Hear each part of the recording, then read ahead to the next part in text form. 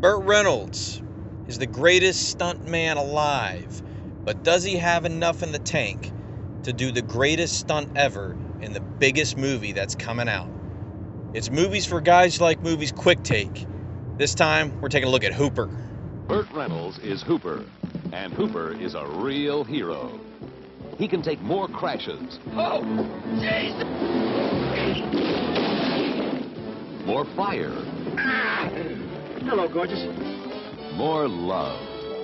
More hits. He can take more risks and have more fun than anyone can imagine. This is Hooper, the story of the greatest stuntman of them all, and his competition. Been waiting a year and a half to meet you. How's that? I get to perform with Sonny Hooper. Oh, hell, that ain't no big deal. I mean... Burt Reynolds, Jan Michael Vincent, Sally Field. I'm yours. Brian Keith, James Best, Robert Klein, and Terry Bradshaw. In Hooper's world, talk is cheap, and life is cheaper. We may be in trouble. A stunt is a gag, and a gag is no laughing matter. Building falls on you, crushes you, fade out the end. Great, Roger. Of course, we'll have a dozen cameras going. And when the director yells, Action! Go, go, go! I want to hit it. he really means action.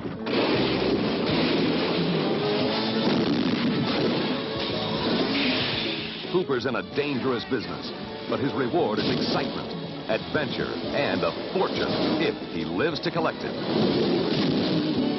Burt Reynolds is Hooper, the greatest stuntman alive. I love stuntmen. Hooper, the newest movie from the team that brought you Smokey and the Bandit. You want 'em? We got 'em. Movies for guys who like movies. Coming up next, only on TBS.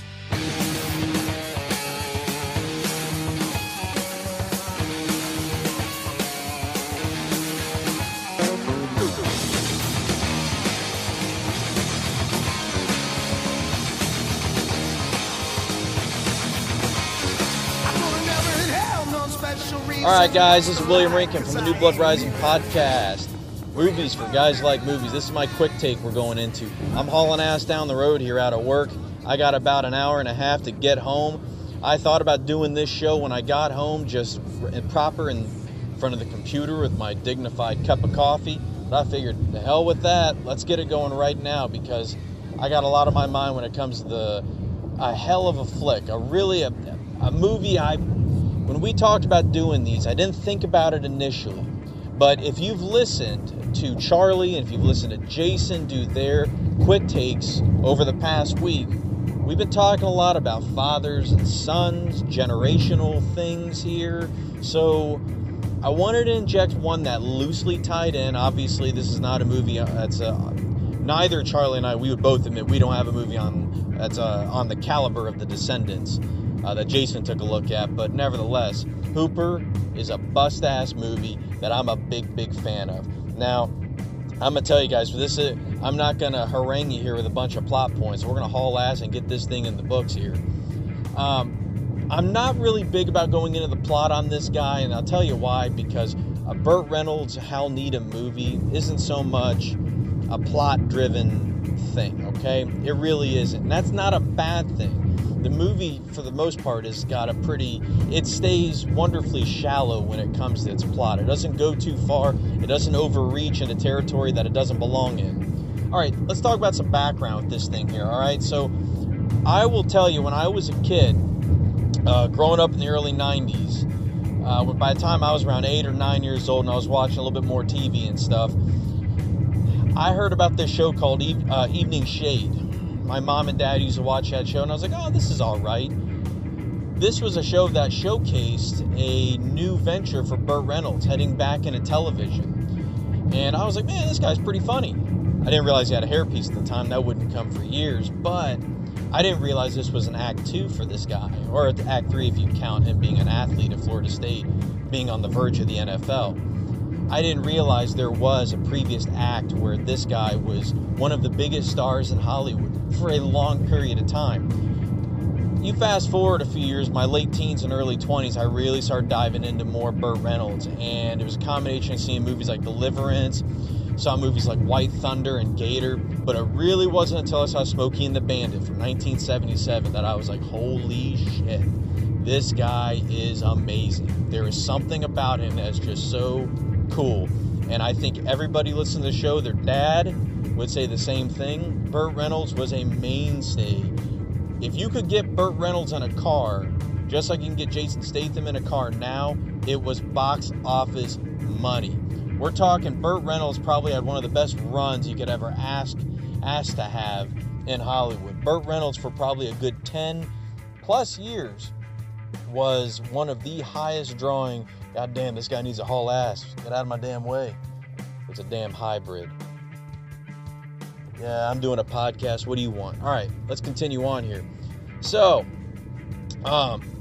when I saw Smokey and the Bandit, I'm going to tell you, it really blew me away. And it blew me away not just because of Burt Reynolds, but also the combination of Burt Reynolds and Hal Needham. Let's segue into that now, because that's how it's going to get us to Hooper. Smokey and the Bandit was a movie that cost less than $10 million, which, you know, we can all look at him. You can go get your calculators and look at inflation or whatever, but it was less than $10 million back in the day. That movie grossed over $300 million. $300 million. I'd say it was somewhat profitable. It was so profitable, in fact, that if a little movie called Star Wars didn't come out in 77, we would be talking about the highest grossing movie of that year. It was huge. And just like all things in Hollywood, when something blows up like this, we need more from the star and or the director as much as we can get.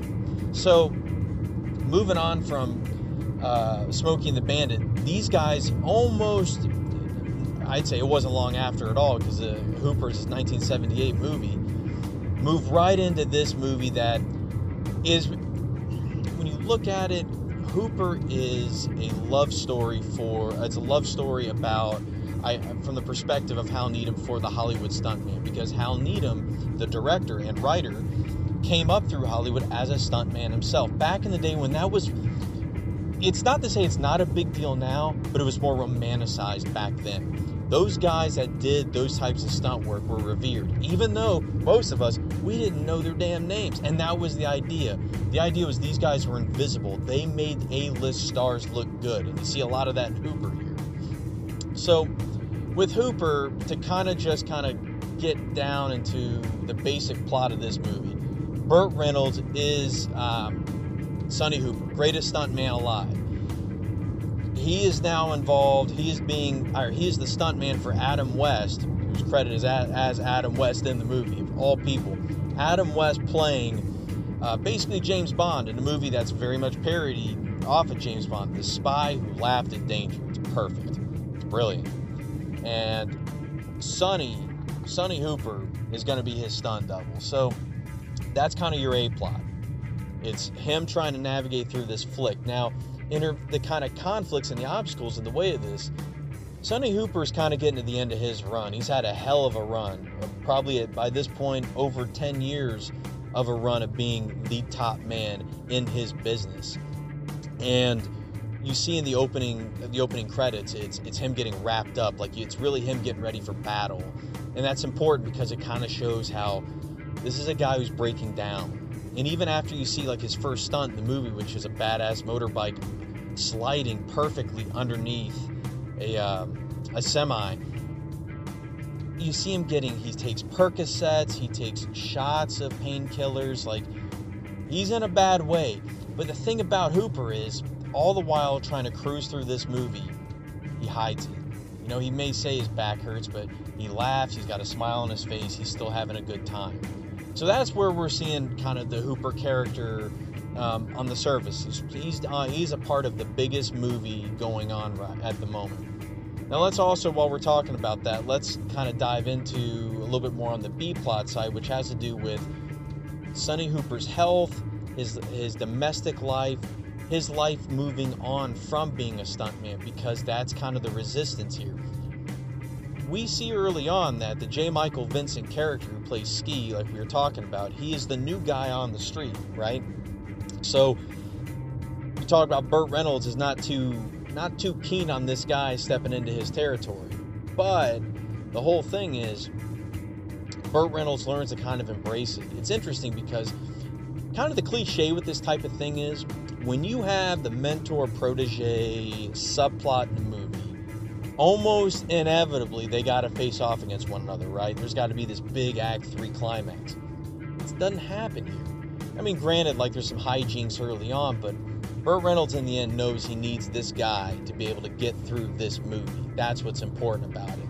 So that's where it becomes kind of this generational thing. Now, to kind of really tie it in is the fact that Jocko, who is Sally Field's father in this movie, Sally Field playing Burt Reynolds' girlfriend, as we talked about, he was in the same position Hooper was 20 years back, when Hooper was that kid that was looking over his shoulder, checking him out, like idolizing him, wanting to be him and everything. And there's a lot of good discussion about sort of that transition from being the top guy to a guy that's, kind of riding off into the sunset here. So the kind of the secondary element to that subplot is the Sally Field character, because by this point, Sally Field was definitely branching out in Hollywood. Like, she was really showcasing herself. Like, this lady was one of the premier actresses of her time, and the Oscars were about to show for it as well. Sally Field's character is she's so wonderful in this movie, because in a lot of these flicks, like, she would be very, very over the top, resisting Sonny Hooper continuing his wild ways. She's not crazy about it, but she's not 100% obdurate against it. She's not trying to stop him, at least not for most of that flick. And it's great because you just see her hanging out with Burt Reynolds, and it's a good old time. It really brings you back to what you loved about Smokey and the Bandit. And to be honest, Burt Reynolds and Sally Field's chemistry is amazing. It's up there with, I'd say, for another one for me is when you look at Steve McQueen and Ally McGraw in The Getaway. You could just tell these two people were crazy about each other. And that's really the sense you really get from Burt Reynolds and Sally Field in this. Pretty much any of the flicks they ever did together, you could just see there was just an undeniable chemistry between them. So, you've got the Sally Field character who's, again, pretty resistant towards what's going on with Burt, but at the same time, not trying to overly pressure him and everything. Because Burt Reynolds hasn't committed really to getting married to her, so there's some tension there. There is some with that. Alright, so let's take a step back. As this movie kind of progresses, what's fun about it is, in that typical Burt Reynolds, Hal Needham fashion, there is a ton of having fun.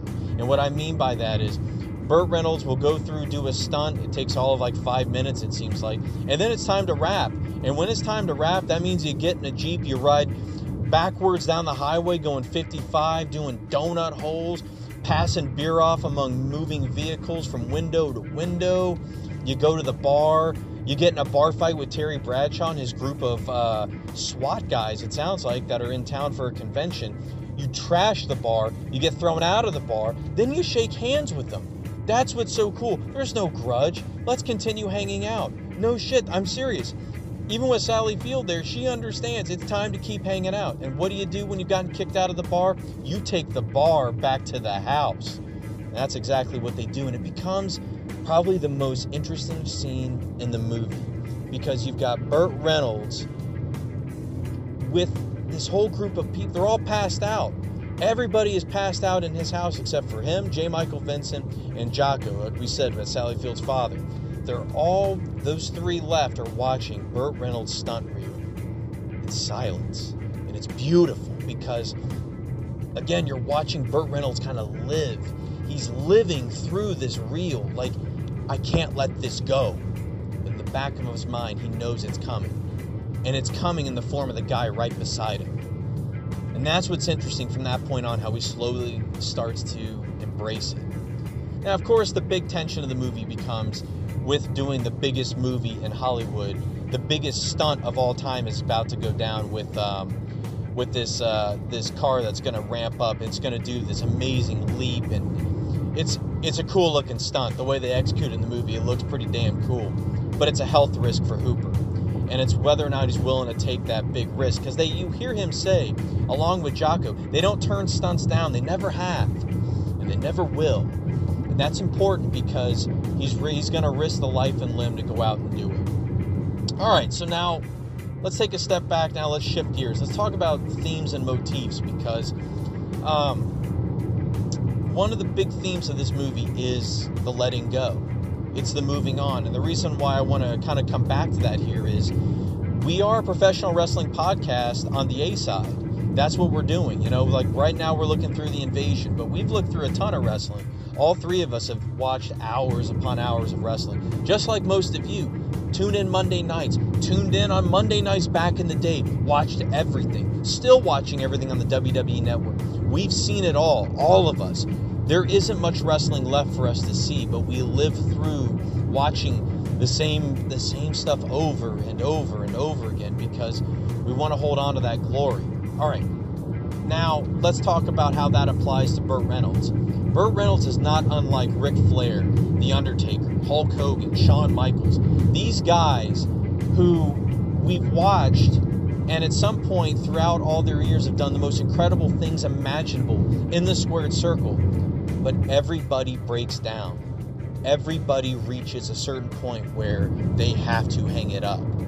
Some of those guys we listed, we got one of them in particular that may still be going. We don't know what's up with The Undertaker. But with guys like Shawn Michaels, Ric Flair, they held on. They held on for a long time. Maybe Michaels not as much as the others, but if you look at a guy like Flair, and let's talk about Flair and Hogan. These are two guys who you know when you see them out there.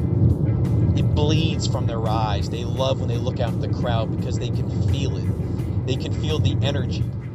And they're instantly transported back to the Greensboro Coliseum, to the Pontiac Silverdome, to Madison Square Garden.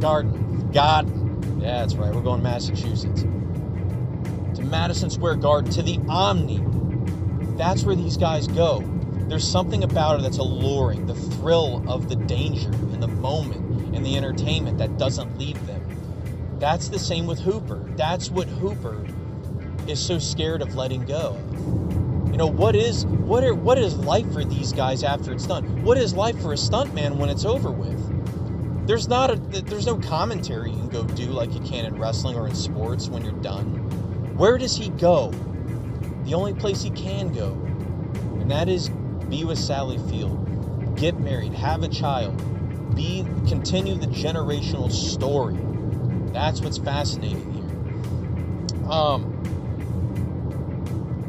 When I kind of reassess and I kind of look at all these Burt Reynolds movies as a whole, these Hal Needham movies, as a director, and I say it as like I've done a lot of shit in my time. I've directed short films, sure. What I admire most about these types of flicks are they're shot very minimalistic, in a minimalistic kind of way. You know, like there are a lot of times where there's not a lot of cutting. We go in there, we got a wide shot, a 3-shot, a 2-shot, and we just let the actors go. And we punch in maybe halfway to 3/4 through the scene for a little bit to get a little back and forth. But then we're moving on. And that's what's really cool, because nowadays, and I'm not going to go too much more into this technical side of things because this isn't alluring to everybody, I know. When you look at editing nowadays, it's all about what kind of goofy-ass filters or plugins and all that other bullshit you can put on the screen. It's all about that extra stuff. But when it comes down to it, no matter how fast you're cutting or all the extra gimmick bullshit you're putting on the screen to kind of make it look a little cooler, there's something to just letting things play out. And that's what's really, really cool about Hal Needham. I guarantee you he is not going to be listed in the overwhelming majority of film buffs' top 5 or even top 10 directors of all time. But there was something special to his types of flicks, especially these ones in the beginning. When you get to the ones kind of in the 80s, like, you know, Burt Reynolds and Hal Needham would team up for Stroker A's, for Cannonball Run 2, Smokey and the Bandit 2. And these movies, for the most part, they still had a lot of the fun in them, but they didn't carry as much. They don't hold up as well as Smokey and the Bandit or as Hooper. So that's one thing I just want to kind of touch upon. It's like Hal Needham's an underrated director. He won an honorary Oscar, thankfully, like maybe a year before his death. And it was so cool to see him up there because he got a pretty damn good ovation at the Oscars. Granted, I think he actually technically got the award the night before the Oscars, where, you know, they hand out the $1 billion kind of technical Oscars that nobody really knows about, but it was really cool because that was a salute to a man that made movies in an age that is kind of gone now, and that is the Hollywood stuntman.